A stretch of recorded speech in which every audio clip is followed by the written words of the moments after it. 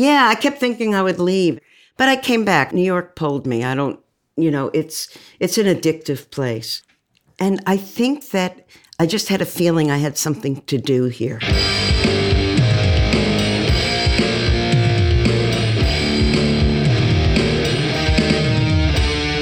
Hello and welcome once again to the No Name NYC podcast. My name is Eric Vedder. How are ya? How you doing? What's going on? Thank you so much for joining us. That voice you heard up front is Storyteller Deluxe.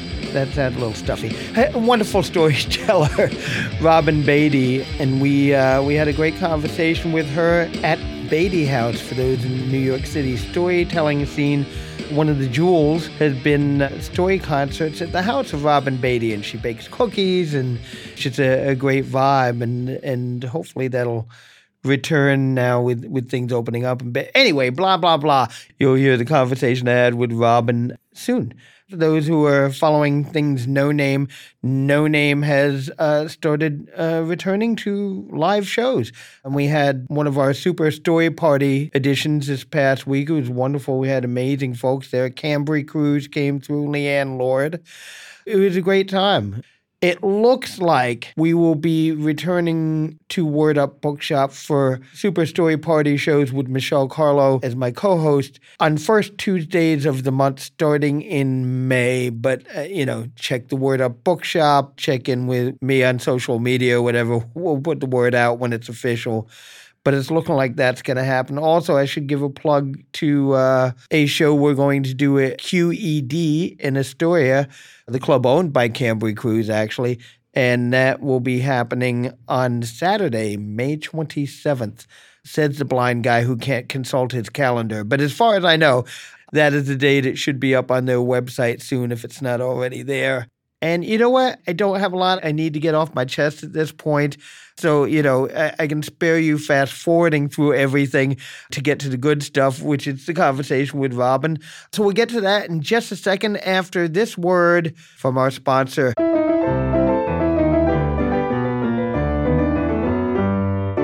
Get away to Green Bay. Yes, that's right. The historic Astor House Bed and Breakfast in beautiful Green Bay, Wisconsin, where your innkeepers, Tom and Linda Stieber, will greet you and make you feel at home in any of their 5 luxury accommodations, all of which have their own bath, and some of which even have a jacuzzi. Now, bed and breakfast. This is the bed and breakfast. You ever go to a bed and breakfast and think, I'd rather not have the breakfast? Or maybe you wake up and there was almost no breakfast and it's all gone by the time you got there. Or you do get there and there's like a couple of strips of bacon, maybe 1 or 2 turkey sausages, a box of half-eaten cereal, and some questionable fruit. That will never happen to you at the historic Astor House Bed and Breakfast, where nothing is more majestic than the fresh, homemade, yummy, scrumptious. Their breakfasts are amazing and are worth the trip alone.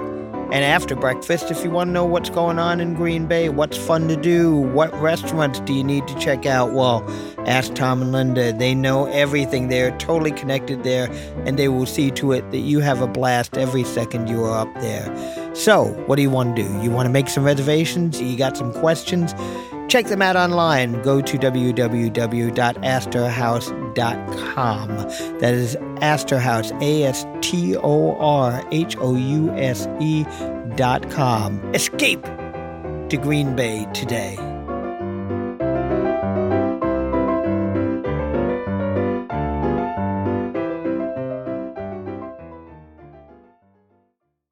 Well, I started out as an actress earlier and then a director. And then I started doing folk and fairy tales.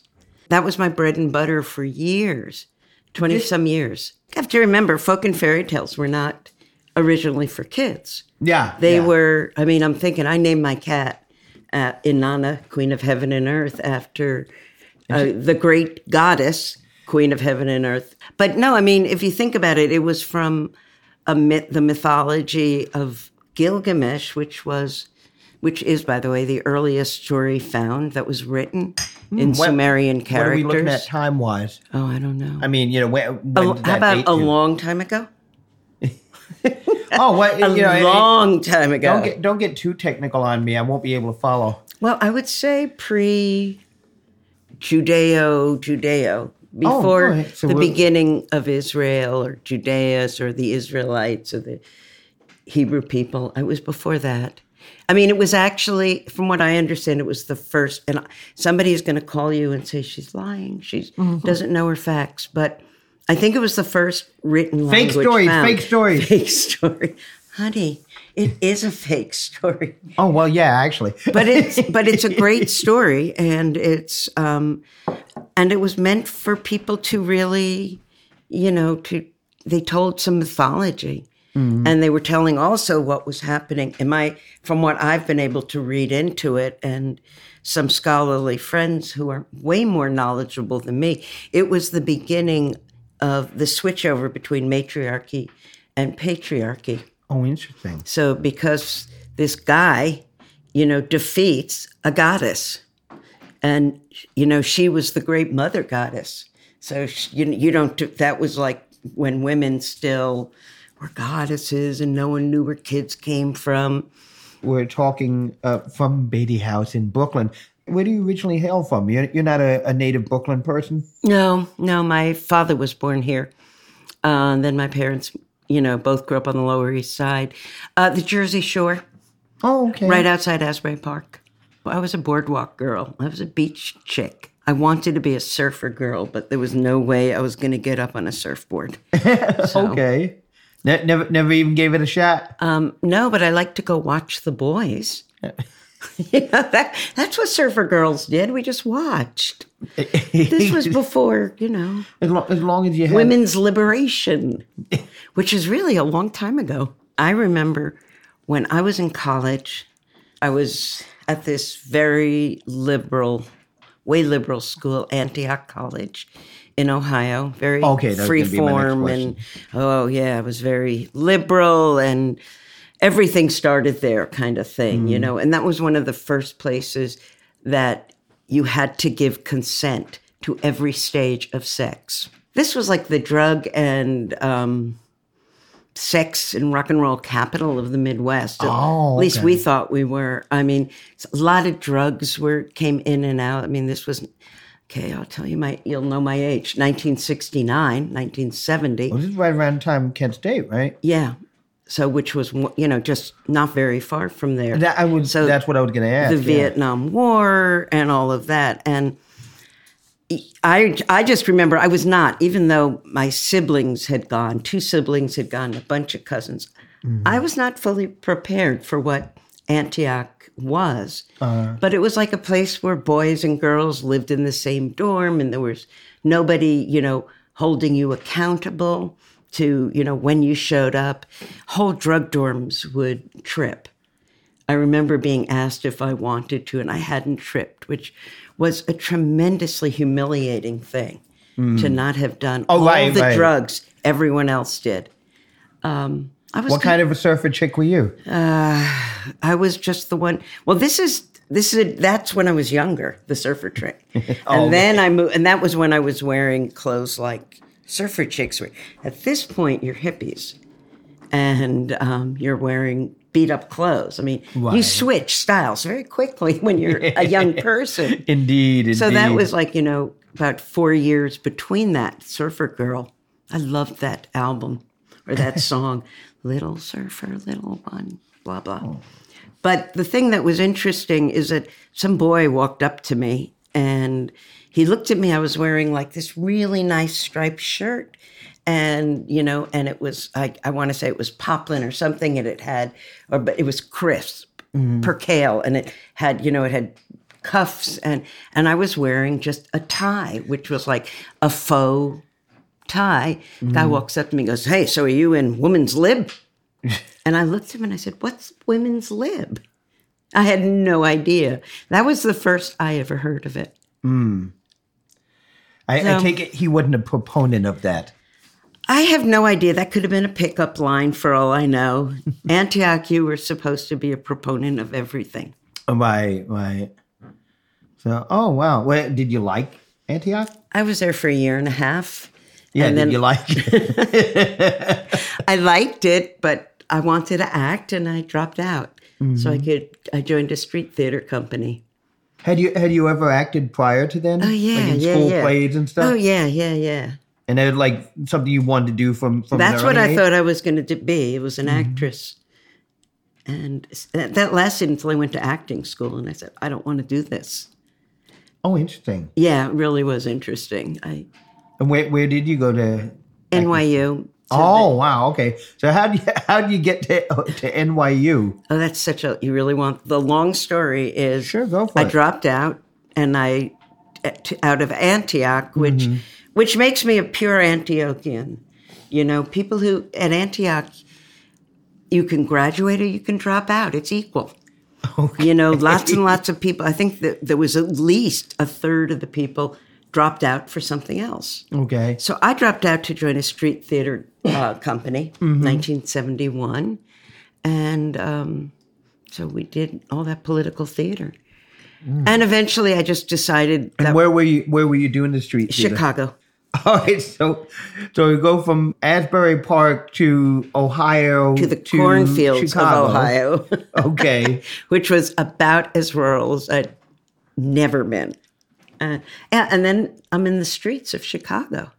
And was it the company that took you there, or did you go there looking for the company? Well, I had been there doing something else, and then I liked Chicago, and I was in the green room in my the theater department, and there was a sign up there, I can still see it. It was like I would say it's a Post-it, but they didn't have Post-its back then. It said, "Are you interested in doing theater that means something?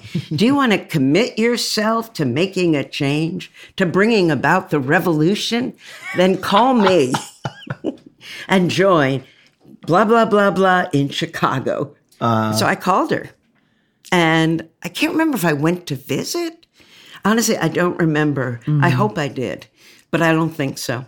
And I showed up. They picked me up, and I was picked up in a car that had no bottom to it.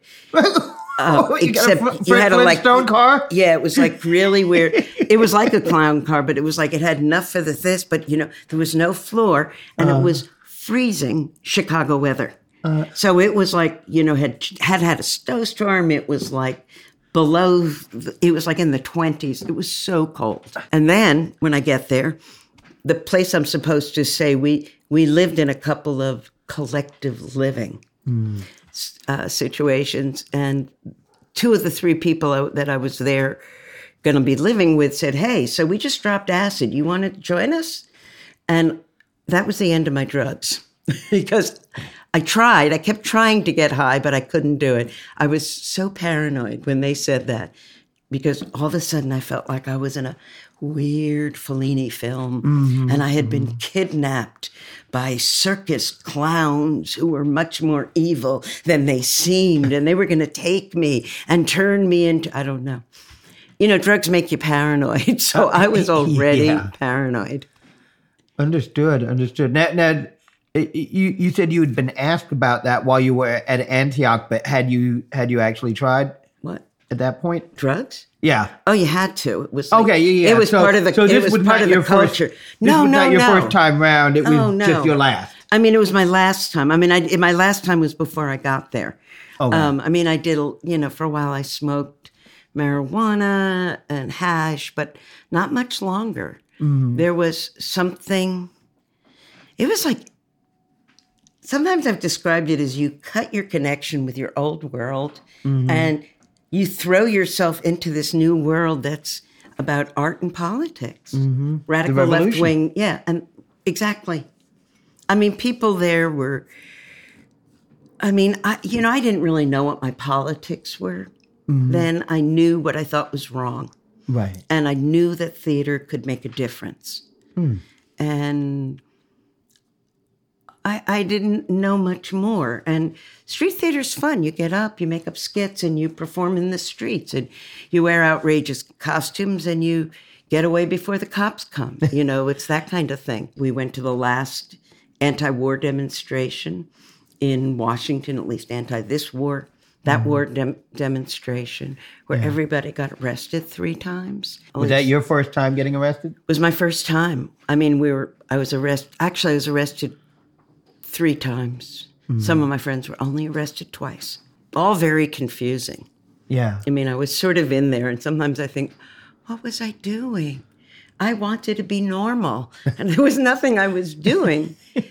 However, it was really, I made really good friends, and I'm still friends with not many, maybe about 5. Well, 5 people is a lot of people to be still friends with. And when we all get together, I mean, sometimes when I've gone back to Chicago, my best friend there became a storyteller also. We get together and the other friends come. It's very weird. It's seriously weird. And if there's an open mic, they get up and tell stories. It's like, oh my God. Uh-huh. But the way I got to New York was I decided I really wanted to learn acting. And then I wasn't going to learn it in this group. And you were there for what, about 5 years? I was there for 5 years. Yeah, okay. And it was quite hard to leave. Those were my friends. Mm-hmm. And that was the tightest community I had ever had up till then. It was tighter than my family.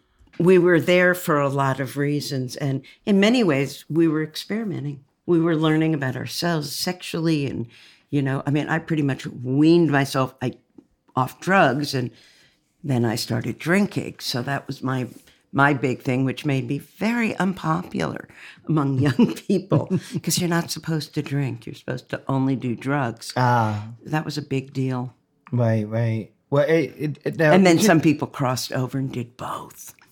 Well, diversify. There were things that were important back then are really strange. So I applied to acting schools, and I got into 2 that were in New York. Your blood family, what did they think about all your travels at this point? They're pretty odd themselves, so I don't think they think anything. My brother lives in Berlin. He went to Antioch, and he graduated, and he got a Fulbright to go to Yugoslavia. My younger sister is a puppet maker and a puppeteer, and she's traveled with her stuff. My older sister's a therapist, and she lives here. So, no, we're a pretty odd group.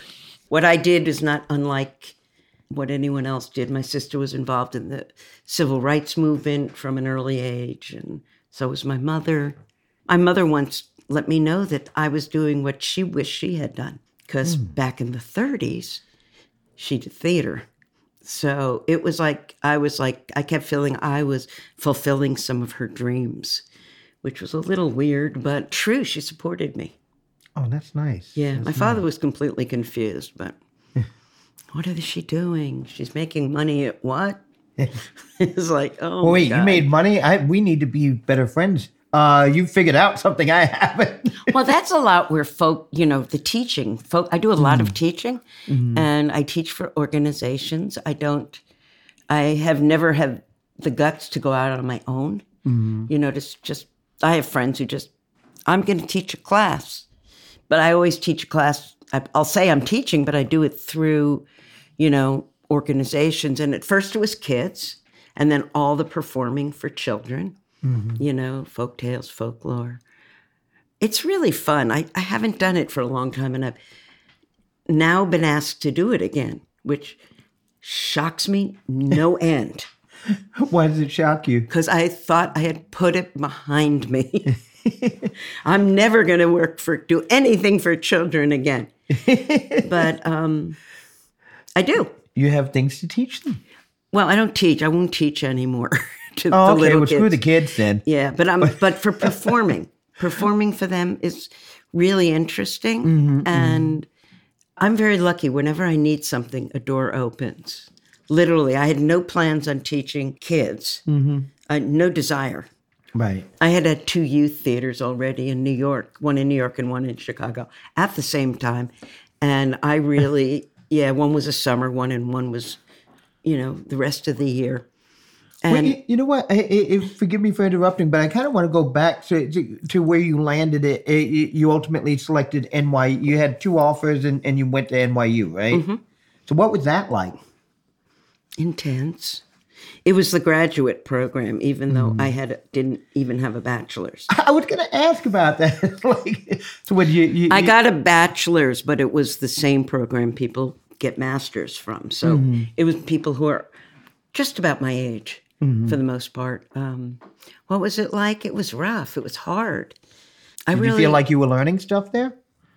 Sometimes it was confusing. It was, one thing I've learned as I've gotten older, I like taking classes as well as teaching them and, but specifics. And you learn with certain kinds of teachers and some you don't. And so there weren't a whole lot of teachers at NYU that I learned with, which isn't their fault. Right. And in some ways, it's not my fault.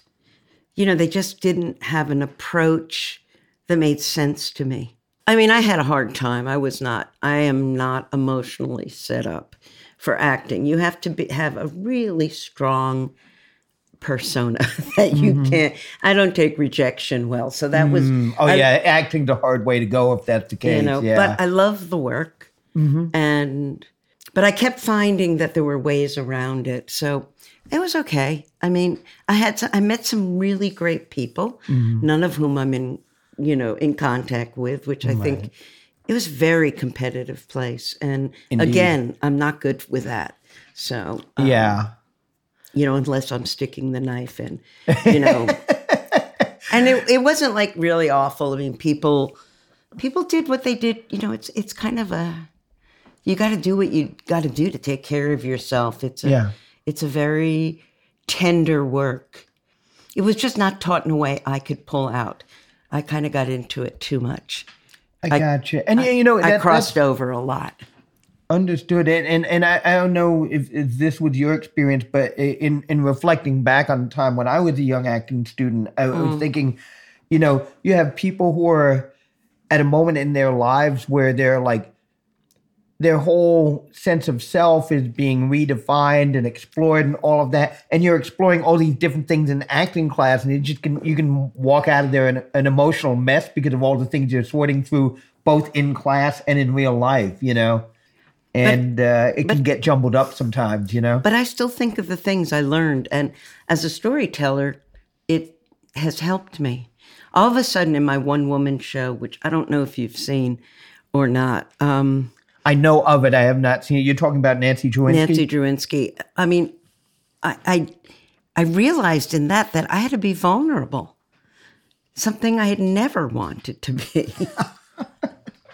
Ever. See, that surprises me because in your appearances in our shows through the years and other things that I've seen you do, you always have seemed to me like a person who was very sharing of stuff that was very personal to you. And maybe that's just the times I caught you or whatever, but that's how I've always viewed you. The first story I did was a rape story. That was the first one where I realized I had to... I couldn't just make it a joke, which I wanted to. I mean, not that a joke. I wanted to be funny until it was horrific.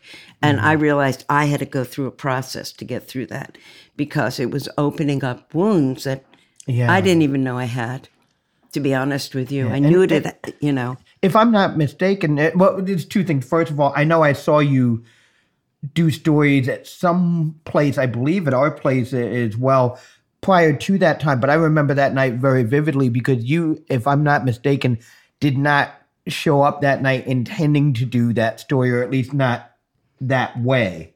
And because I remember you spoke to me and Michelle afterwards, and or sent us messages or whatever, and we're talking about having just kind of followed that impulse on the night. It was very powerful, I thought. I remembered thinking, how much I admired you for making that choice to go with it, and I also made it feel like sharing that much of yourself, it just kind of made it a much more intimate and powerful evening for those of us who were there, I thought. Thank you. What I've learned about personal storytelling, actually, I don't really know. I feel like I'm still formulating it. I always think of myself as a slow learner, which is fine. I can relate.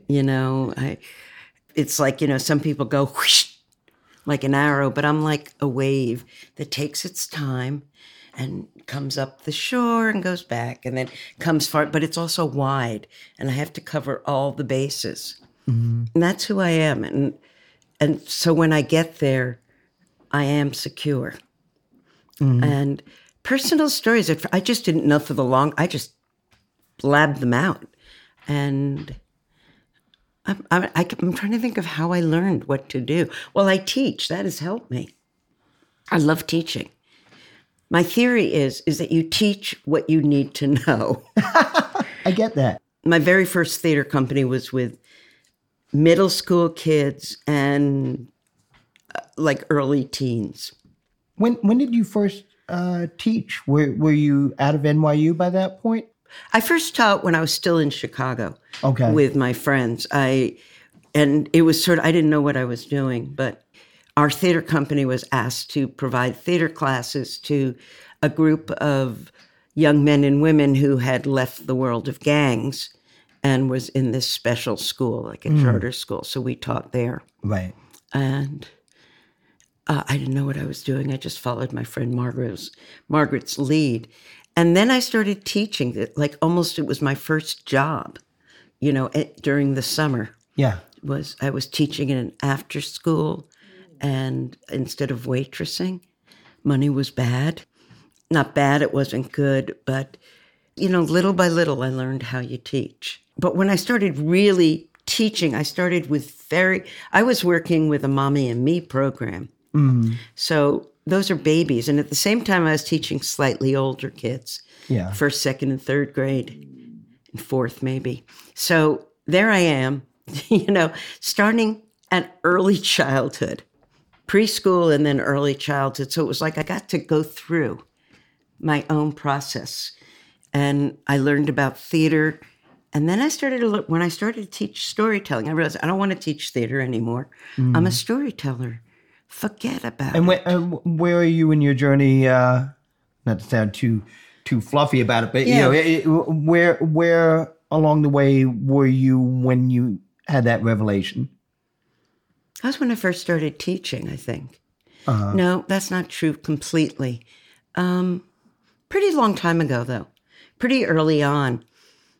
I made a decision I was going to cut from... When I found storytelling, that was what I was going to do. There were so many things in its favor. I made my own work. Mm-hmm. I could charge whatever I wanted or give it for free. No one else was on stage with me, so I didn't have to satisfy theirs or a director's desires. And that was where I started.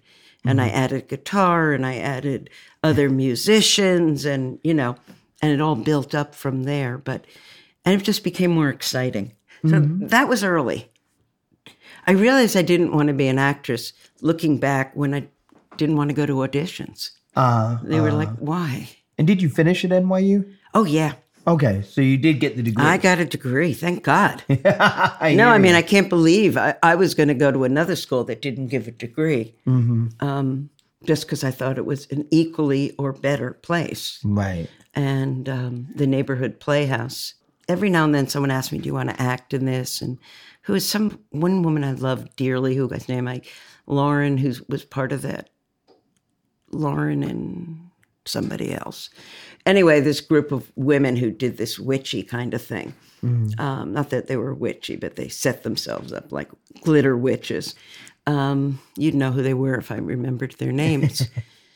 But I don't want to act. I don't want to respond to another actor. Mm-hmm. I don't want to do the things you need to do. I really love responding to text, and that to me is the most important thing. Acting, I realized, felt very make-believe. Storytelling doesn't. That's what I think I like too, So when you first start exploring the world of storytelling, what was exciting you? What types of stories were you drawn to? I was drawn to stories that were not too long, so they wouldn't be hard to memorize.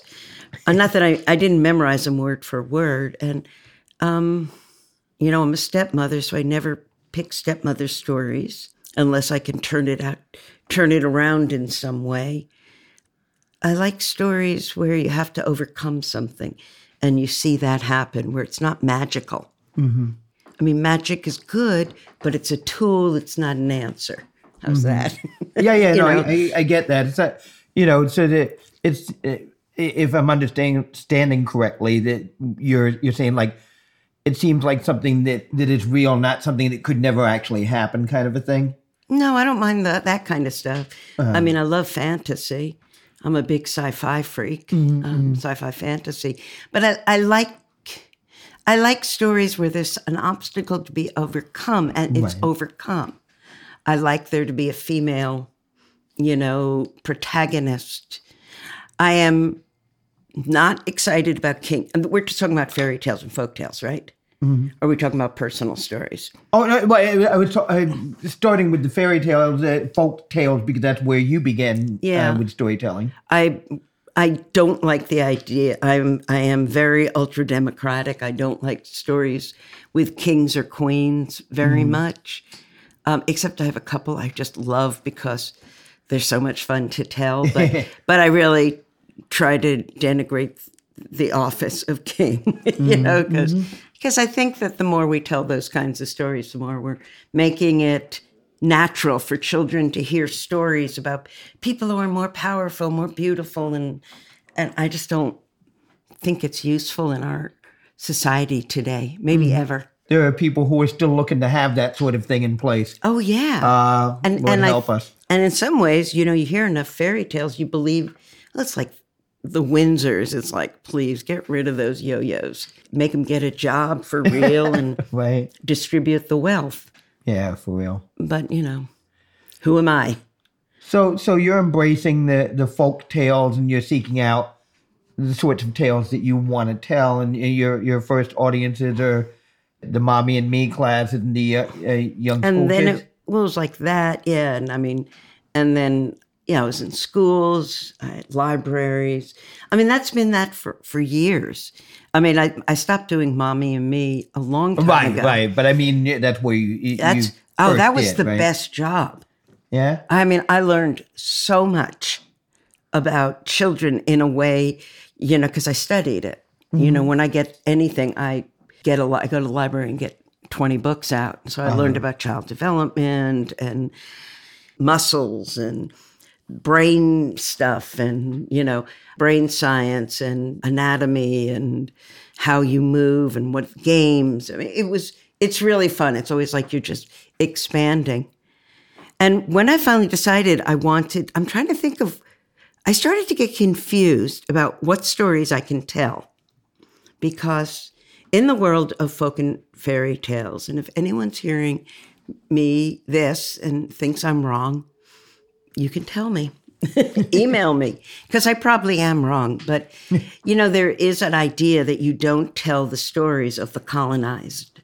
I mean, I'm not a colonizer unless you talk about Palestinian stuff, me as a Jew having to deal with that. But, you don't tell a lot of Native American stories. And you want to be always respectful so people aren't feeling that their culture is being ripped off, being appropriated, which is really easy to do. Even with the best of intentions sometimes. And I have really bad intentions. But some of my favorite stories are Native American stories. I'm so pissed I can't tell them the way I want to tell them, when I want to tell them. So, but I mean, I'm not fully pissed. When I hear somebody tell a bad Jewish story, I want to strangle them. Bad Jewish accent, please.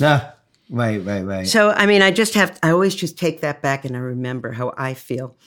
And I'm not even super Jew or anything. That'd be a great superhero, though, wouldn't it? What, Super Jew? Super Jew. I think there is one.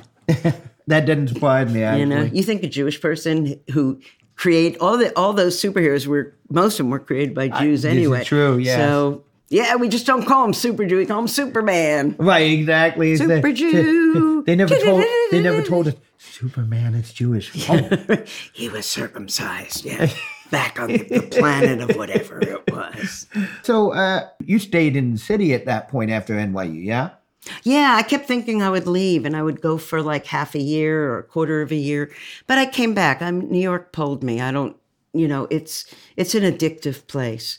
and I think that I just had a feeling I had something to do here. And, I think a lot of it was digging up some of this personal history stuff. For a while, all the personal stories were about things I did when I was younger, strikes, and I did led a rent strike. I filed with the National Labor Relations Board got thousands, and I was threatened daily by my old bosses. I just had a lot of those kinds of stories that I would tell. And, and I have a series of stories that I think of as my witchy stories about, strange things that happen. My girlfriend who told me she was a witch, and, these odd adventures we had. And so I have a series of those, but I've only started telling what I think of as normal stories, like how my uncle took me to New York to see plays and how that changed my life, or how my aunt got me a confirmation dress when my mother disapproved. And, the little things that little family things. Usually it's about adventures, and this was about family. Well, since you're talking about those kinds of stories, how did you, at what point and how did you make the transition from folk tales to more personal stories? I think I felt stuck. I didn't want to step on any toes. And I also... And how long had you been doing the folk tales thing at that 20 point? some years. Probably. Oh, okay. So I've been doing it. You're deep in, yeah. And for a long time, I'm a person who doesn't want to see anyone else do it. I don't want to compare and despair. And I wanted my style to be authentic. And I look at somebody and I start to copy them and think they're better than me. So I just had to stay away. So that's what I did with the folk and fairy tales. It's very unusual. Mostly people go and see people and they go and study. And I do study with people, but I think I just felt stuck. When I tell a folk tale, I want to a certain extent, divorce it from its culture. I want to find the story. And it's so often disrespectful. Like, I don't mind doing that with European stories.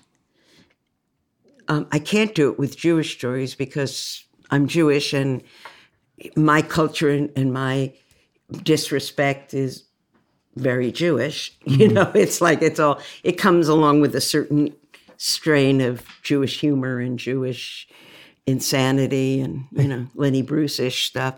So that stuff was okay. But, the most amazing Native American stories, I felt like I didn't want to insult anybody.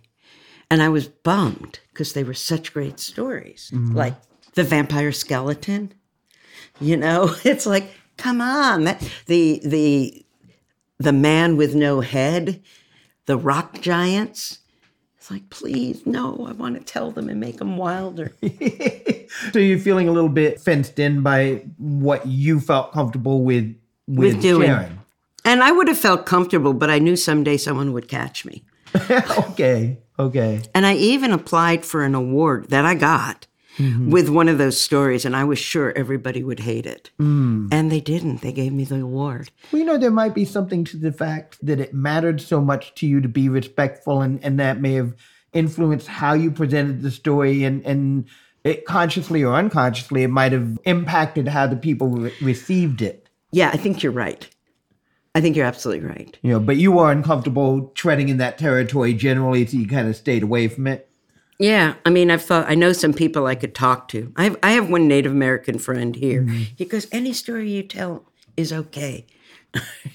You can tell any stories, but he is speaking for himself. And Right.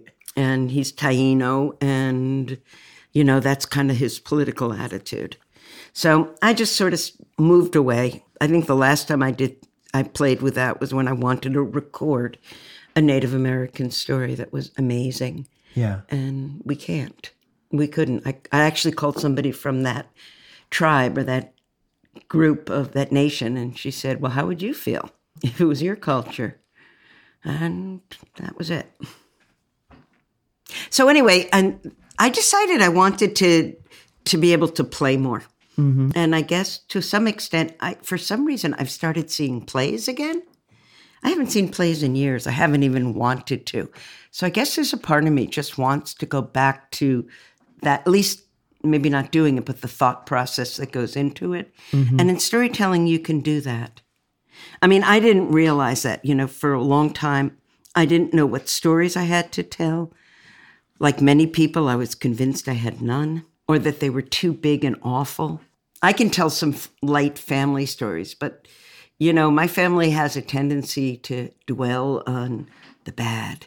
And, I don't think that's I think unusual. I was going to say, a lot of families are like that. I have a friend who has some awful upbringing, severe white poverty, rednecky kind of stuff. Mm-hmm. And she can make that stuff so funny. I mean, I couldn't do it. Mm-hmm. I couldn't do it. That's where she goes over and over again. So, yeah, I can't do it. I just want to burst into tears. Okay, so let's not talk about that then. No. But anyway, I mean, I've been able to find a way around it. I've been looking for small stories. Mm-hmm. I don't know. It's such a pleasure. And then the beginning of the pandemic, I took a bunch of storytelling classes just to watch and see, and I wanted to see what other people did.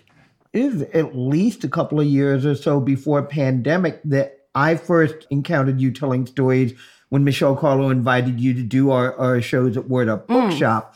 And so, you came across to me as somebody who had been doing this for quite a while. You seemed very comfortable with it. So when did you first take that step? I have no idea. I was thinking, I've thought about it. I can't remember. Michelle invited me to see something at Poisson Rouge. And there were some really good performers there I like comics too. Mm-hmm. Some of them were comics. Right. And I was like infatuated with it, but I could not and then there were people would ask me to tell a story and I had no idea. I hadn't realized you could bullshit through it. We're going to say that's part of the craft. But it is part of the craft. That's true. It's improv. Absolutely. I had forgotten that about folktales because I'd really gotten into doing it right and doing it properly and not inserting myself into it. I was like, oh my God, I can't do any of these. And that's why I'm bored. Now, I've lately started putting myself back in, which is good because I've got a bunch of shows, kids shows coming up, which pay good money, which is why I do it. Yeah. And besides, the stories are gorgeous. But, improv is part of it. You don't memorize a story. Yeah. There are people who do, but it means you can't respond to the audience. Do you remember how you felt when you first told a personal story? I think it was on Poisson Rouge, and it was for this guy that kind of used to, whenever I talked, he'd pull out a notebook to jot notes down, which I felt like, I've just started doing this kind of storytelling. Mm-hmm. And it was okay. I didn't like the story. Looking back on it, it was overthought, but I had no idea what to do. It was about some friends who came to stay with us, me and Tom, and we're always putting people up. We're like a halfway house for storytellers and friends and family. And I think I went out, I forgot to leave keys for them. And when I got back, I was humiliated. I mean, they were okay. They took care of themselves. Oh, and my phone. I had dropped it in the toilet so it wasn't working or something, or it had gone through the wash. So it was like I felt so stupid. And I didn't know any of that until I got to my job. And so I didn't know what to do. When I finally got there, they were there waiting, and they were not mad. Right. I was just so embarrassed. Yeah. So when they left, I gave them a set of keys, and I said, keep them for your next time. And that began a whole process of giving out keys. So I made up a whole introduction that was not true. And I didn't realize the story itself could stand on its own. I made up a whole thing about, well, my mother used to do this and we used to do that. I was like, no. I mean, I felt like it needed something background. I now look, in telling you it, I know it didn't need it. It was really a story of mistake that we now have people all over the world with our keys. So, because why not? It's like... Oh, so when you disappear, we got to interview a lot of suspects. Yeah, you're going to be a lot of suspects. I'll make a list for you. Oh, okay. That'll be your next true crime podcast. So did you eventually get comfortable with sharing your personal stories? I mean, well, the thing is, obviously continued doing it. Oh, yeah. I mean, the thing is, I love being on stage, and I love talking to people on stage through a microphone. So I was comfortable, even if my story wasn't working. I mean, and I think for some people, it takes them a long time to feel comfortable. Who was it? Some wonderful storyteller. We were doing a moth slam, and he won. It's this Matt Dix, who always wins because his stories are frighteningly well put together and really funny and good. And he just said to me, I'd done this story, and I was kind of proud of it, and I just thanked him for his story. And he looked at me and goes, "You just always look so comfortable up there." I thought that was a great compliment coming from him, and surprising, because he actually always looks comfortable up there. Only speaking for myself, but that's something that I've always enjoyed about your work is to me, you always come across as just somebody who's part of the crew hanging out in the room, getting up, and now you're just talking to us. It's just you happen to have the microphone in hand. You're telling an anecdote as you would if we were a bunch of people sitting in a restaurant or a pub or something, and just the conversation went your way. And that's, I think, part of the appeal of your work for a lot of us, Oh, that's so nice. It's genuine. Is why we're always happy to see that. Robin's gonna spin one of her stories, She's gonna spin a lot of junk. She's gonna make it up from the beginning. No, I'm just joking. Well, I don't believe anything you say. So if that makes a difference, no. So how do you get from telling folk tales to starting to share personal stories to starting to go out there and doing it more? And I want to let folks know, if they don't know, about this amazing thing that you've done for a few years now, the Bady House storytelling shows. How did we go from folk tales to here? Well, actually, I started that as I was transitioning out of that as a focus. And I decided the only way I was going to learn about personal storytelling was, in my very controlling way, have a house concert. And give people, when I tell folk tales, I could tell for an hour and a half to an audience. I get hired for things like that. And so I know how to build a set. And a lot of people, when I started, didn't seem to have longer stories or longer sets. And so I wanted to give it to people. It was like what I could give people. I thought a lot of it is, what can I bring to this group? And the other thing is, how can I learn what they're doing? And the best way to learn it is by listening. And so if I have them there, and then I could pay them, because when I started, Michelle said she paid from early on, and I believe her, but I know almost nobody else did. And I just thought, if I can bring something from that other world, it's that we have to be paid. I'll do things where I don't get paid, and I'll do it just because I'm also making money, and as a professional storyteller and professional storytelling teacher. So sometimes it goes between what am I making more money at. It doesn't really matter right now. That's why I started doing the Bady House. And then I just kept saying, well, I want to go and bake for it, because I did something called Milk and Cookies when I was in Ireland. And I told some folk tales there. They had milk and cookies. It was great. And I would use it, except that, it's theirs. I don't want to be Milk and Cookies, right. Brooklyn. And my brother, when I lives in Berlin, and we went to a house concert for musicians. And we dropped some money, and I thought, this is what we should do. It's a way to popularize the art form. It's a way for people to see each other, and it's a way to build community. I don't know how well I've done on the building community, because I live out in Brooklyn, and sometimes people just don't want to come out here. But, I was trying to build a community around here, and there's some more new people who've moved around here, And I want to get non-storytellers in, because I want us to just... Well, having been to a couple of the Bady House things, I can say one part of the appeal was that it was so welcoming. And, I've seen people come here and and come back. Yeah, and share here where they may not have shared elsewhere, and that's part of what you've established. But so at what point along the way, I know you're a project of which you were passionate, it happened along the way. You referenced it before, Nacy Drewinsky. Tell me about that. Well, when I first started working with this teacher, my mentor, Elizabeth Ellis, look her up, everybody, ElizabethEllis.com.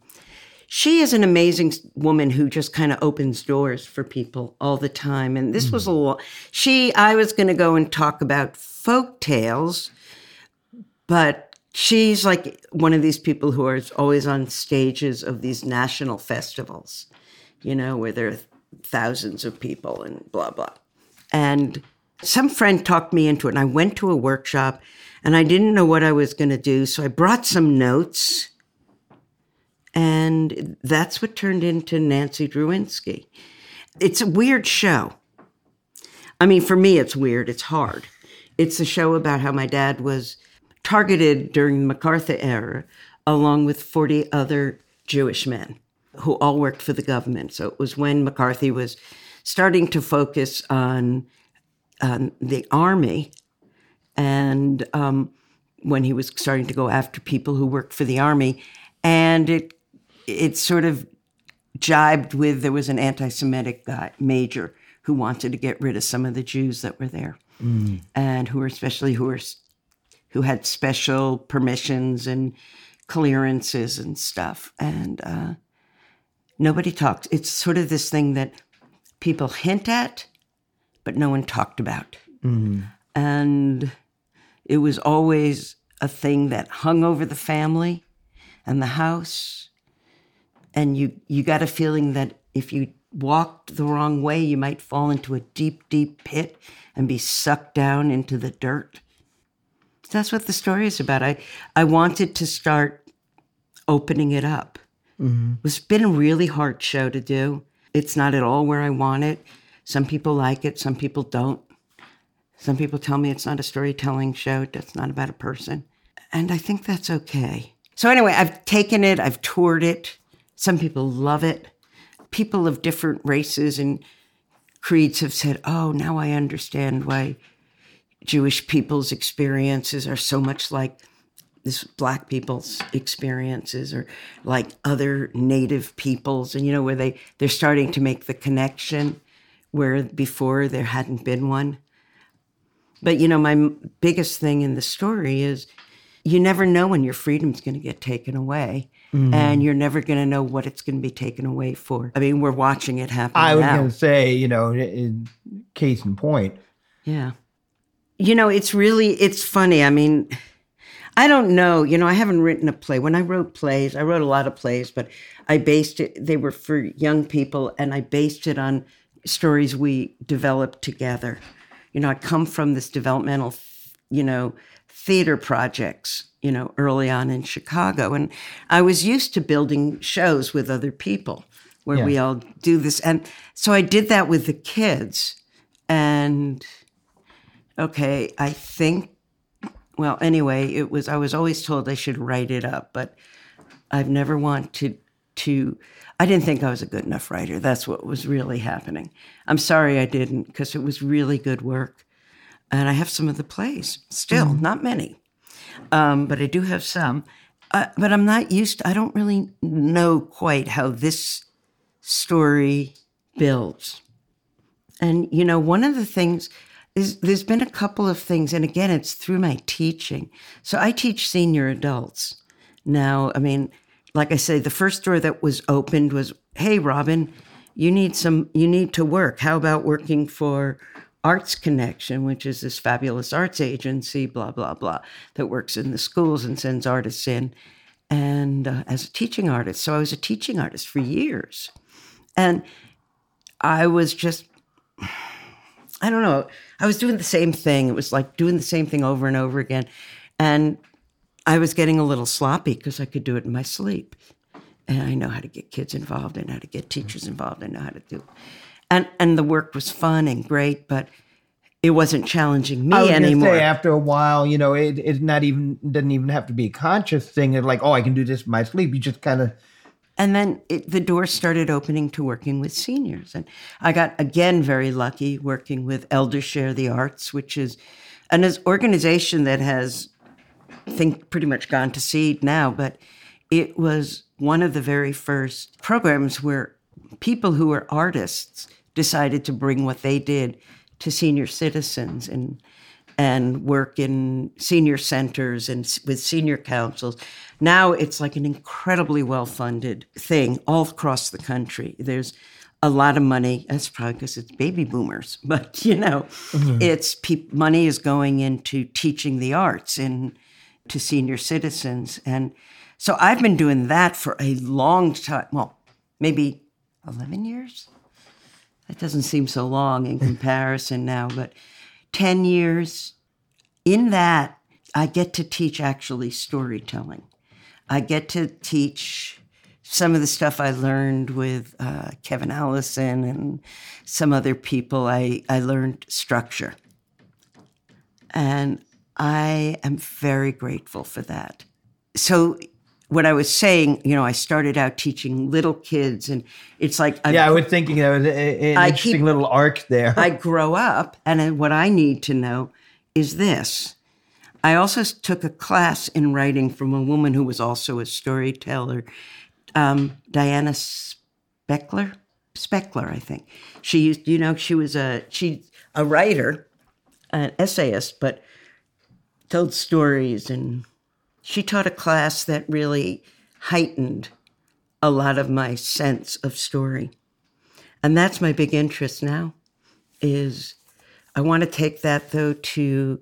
I don't know what to do with Nacy. I don't know who can help me right now.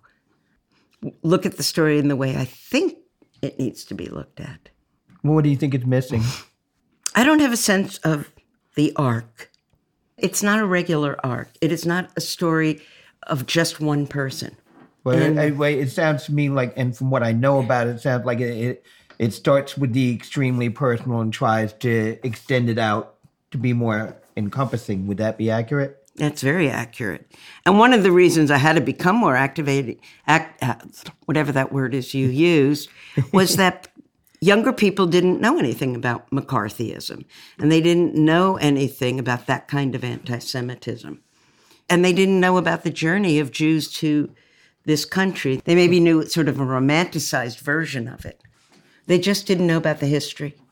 You know, and I think a lot of kids don't realize not only don't have an awareness of what's happening now, they don't realize that this has happened before many times. Well, that's exactly it. And I you know, it's interesting. I know I really haven't gotten where I want to be. There was a show I saw. It was John Leguizamo. What was it? It was like a history of...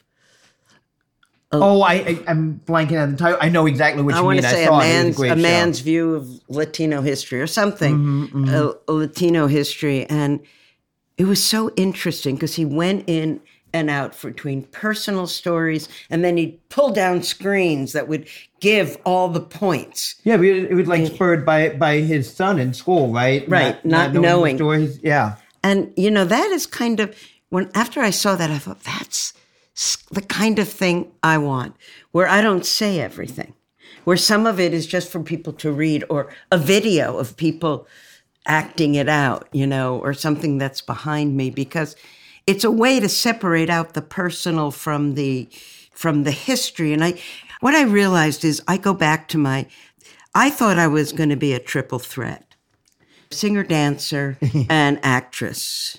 Probably two of those were a bit out of reach for me. I can sing okay. I can't dance worth anything anymore. I just forget patterns. So it's not a good thing, because dance is pattern heavy. I still want I want to be counted in the people who make a difference.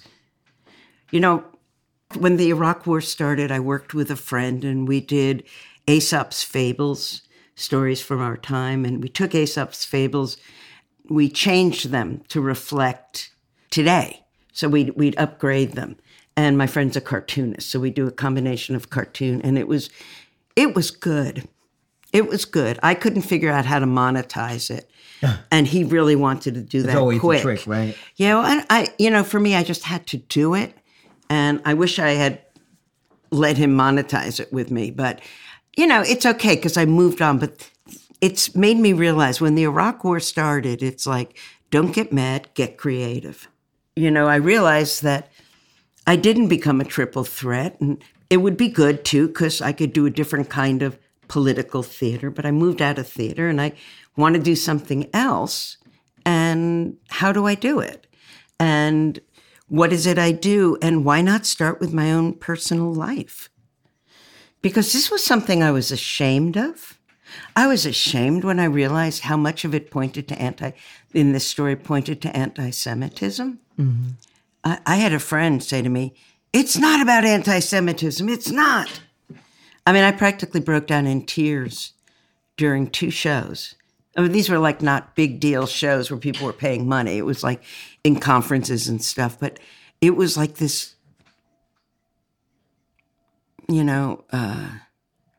realization that it was about more than, it was about a part of me that I had kind of erased. And that's just another part of trying to fit in with everybody, not talking a lot about being Jewish. And then I realized my whole life had been predicated on reactions to my father's and our community's religious identity. Mm-hmm. So it was kind of an interesting thing. My siblings wouldn't agree. None of them identify as Jewish, really, except in as far away as they can be. I know at the time of pandemic, you were really digging in deep with this show and, exploring where you wanted to go with that. And then I dropped it. I don't want to, I don't want to say that we're exiting pandemic. And people are like, oh, it's over. No, it's not over. But as we're returning to coming back out, what do you see yourself doing? Are you going to get back into putting Nacy Drewinsky out there or Bady House storytelling shows? What are you seeing for yourself now? I want to do Bady House because the other reason I started it is friends of mine from out of town who are used to making money in storytelling, but don't have a lot of money in general, want to visit and want a show. So I hear they don't have money, but they have your keys. They have my keys. So they can get in and they can stay and we'll feed them. But, there's a whole thing. I go to towns and people put me in shows. Mm-hmm. And it's a kind of thing. House concerts for other people have been ways they've made money. And so I would like to keep the flow of people coming in. And there are a lot of New York storytellers I haven't heard that I kept promising, I'll have you next. And I've got about 20 people I've said that to probably. And, I don't see why not. Well, do you have any target on a return to the Bady House? No. Soon. We did a house renovation, which was really expensive and very disconcerting. So I'm putting things like kind of, I've been organizing my office for 2 weeks kind of thing, because that's just how it left me feeling. I'm a little spacey. And so I want to get that. I just want to feel some feet on the ground. Sure. And I think when the weather gets nice, we do it outside. I've had somebody approach me about producing that, which I don't know what that means, but I like that thought. Producing Bady House. Oh, okay. And, I just took it for granted that's what you were doing. Well, that's what I'm doing, but I don't have a plan. I pick people and I publicize. And oh, yeah, I get the emails and I see the notices and I get very excited about it when I see that. I hope it'll be happening again sooner than later. Part of the reason we did the kind of breakthroughs, we broke through a couple of walls. So we have an open kitchen and dining room and living room. There's a little bit of a separation, but not much. And that's partly because of the Bady House. And even my husband, who started out being very negative about this, like it's taking my time and I have to clean and I have to. He's such a funny guy. Now he's like, when are we doing it next? And I'll get this and I'll make that. Well, he loves Robin, it. You always get people to come around. I do. Well, let me ask you this. Where can people find out what's going on, all things Robin? Well, the problem is right now that I'm not posting anything and my website is down. Ooh. So it's really hard. So the way to get a hold of me is either through you or just email me. ROBBADY, that's Rob Bady, one word, at Gmail. Ask me to put on the list. And I have a list that every now and then I send out. I realize I tried to write a new website, but I don't even know what I'm doing, what I want to do. So it's been really hard to write about me. So that's okay. But people can reach out to you via the email and get an emailing list, and you keep them You'll be on posted. my emailing list if you want to know about NacyDrewinsky.com, which I will be mounting up again in one form or another. You can go to Nacy Drewinsky with a Y.com, and that lays the whole show out. Awesome. And all my collaborators, and that's my best website right All right. now.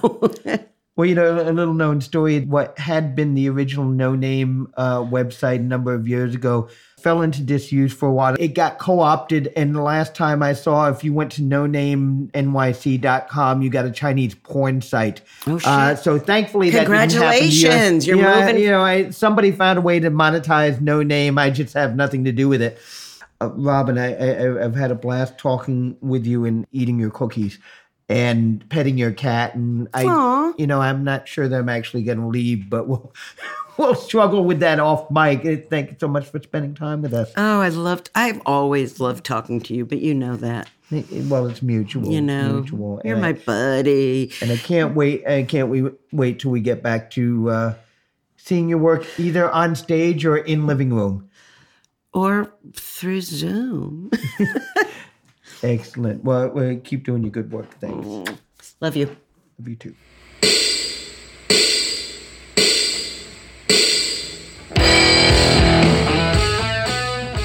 That was our conversation with Robin Bady. She's just such a wonderful storyteller and a lovely person. We were eating fresh, homemade, still warm from the oven oatmeal raisin cookies while we were chatting with her. And if you want to get a spot on the podcast, by the way, baking us fresh homemade cookies is a way to guarantee a spot.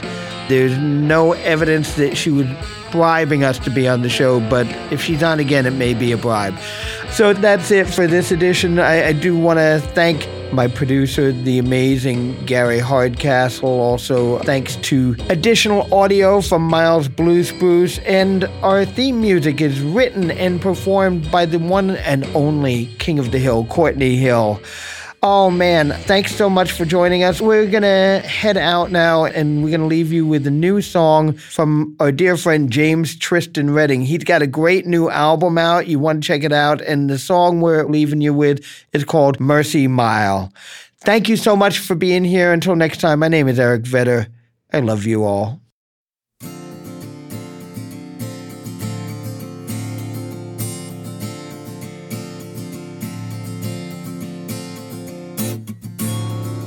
I can't take it back.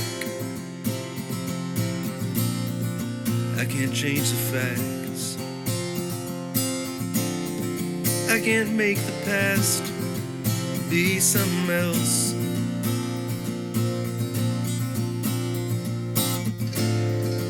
I can't get too close. I can't let you go. I can't dream of loving someone else. One more touch, one more embrace. Please don't leave me now. There must be some saving grace to rise above the down.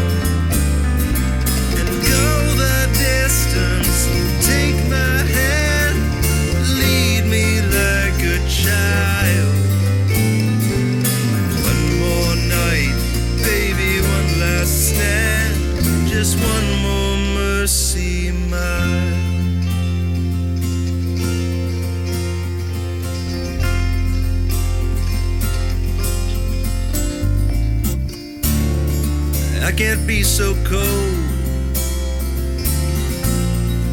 I can't see the road. I can't draw the blinds or shut the door.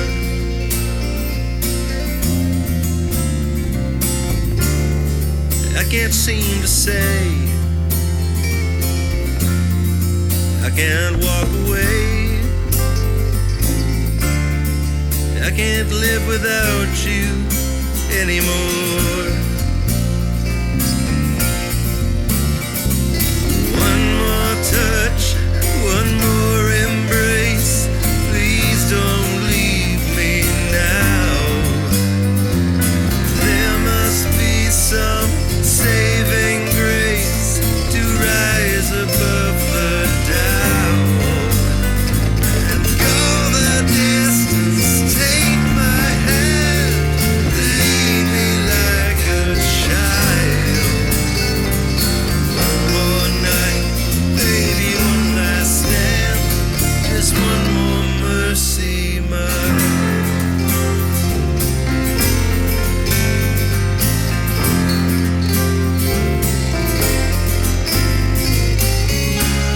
It's too late, it's not too late.